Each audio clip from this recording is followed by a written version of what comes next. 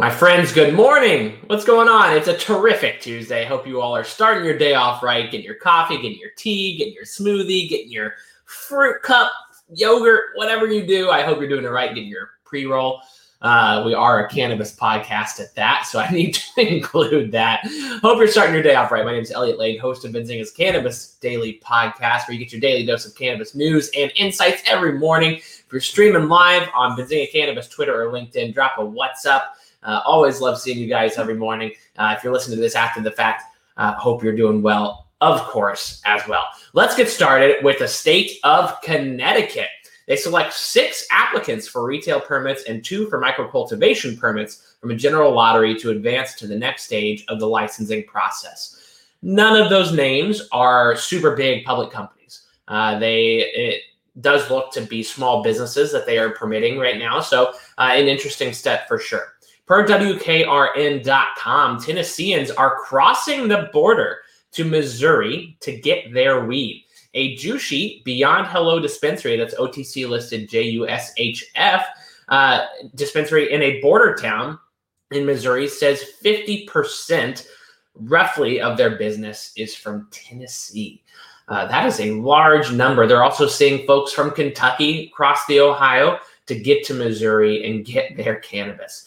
Texas State House Speaker Dade Phelan mentions a top priority in 2023 is to reduce the over-incarceration issue in Texas. Part of the solution from this top Republican lawmaker in the state of Texas is to enact criminal justice reform and reduce criminal penalties for marijuana possession.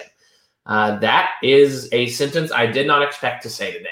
But that being said, he is looking at what seems to be the good of Texas for both taxpayers and the people being caught with marijuana. So props to Dade. Let's hope he follows through. Canopy Growth, that's NASDAQ listed CGC, their majority-owned brand BioSteel, probably their best performing subsidiary, I would think. I believe they have a deal with the NHL, several athletes. They signed a new athlete, soccer superstar Alphonso Davies is now joining their roster. The parent company, GRAMF on the OTC, they are one of the top single state operators and growers and sellers of cannabis in California.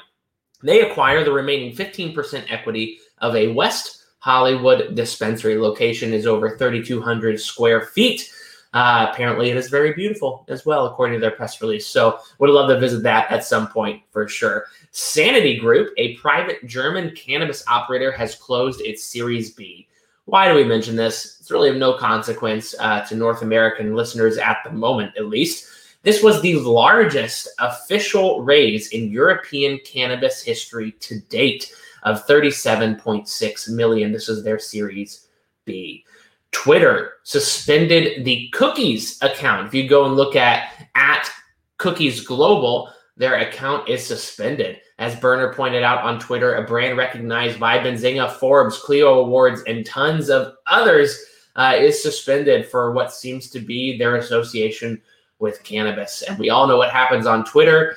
It's not always pretty. So this is an interesting move by the platform, hopefully one that is short-lived. That being said, companies still have issues marketing to consumers, and Twitter is just another social platform that doesn't really know what it's doing yet when it comes to the cannabis space. If I'm looking at stocks to watch today, I'm keeping an eye on CGC and GRAMF. I do not expect them to move positively from the news that they just released today, but that's saying it is always possible. Markets have not been good over the last 5 business days. You all know that. I would say if we're continuing to look ahead, keep an eye on the overall funds, MSOS, MJ, CNBS. Those tend to be interesting ones to watch in a time like this. And then I keep an eye on the Tier 1 MSOs, TCNNF, GTBIF, CRLBF, and others. With that being said, Elliot Lane here with Cannabis Daily. Thank you so much for tuning in. We do this a few more times this week. Public companies are quiet right now, given the state of the market. But that being said, it's a big month legislatively as we come to a close for third quarter. Have a great rest of your day. I'll see you tomorrow.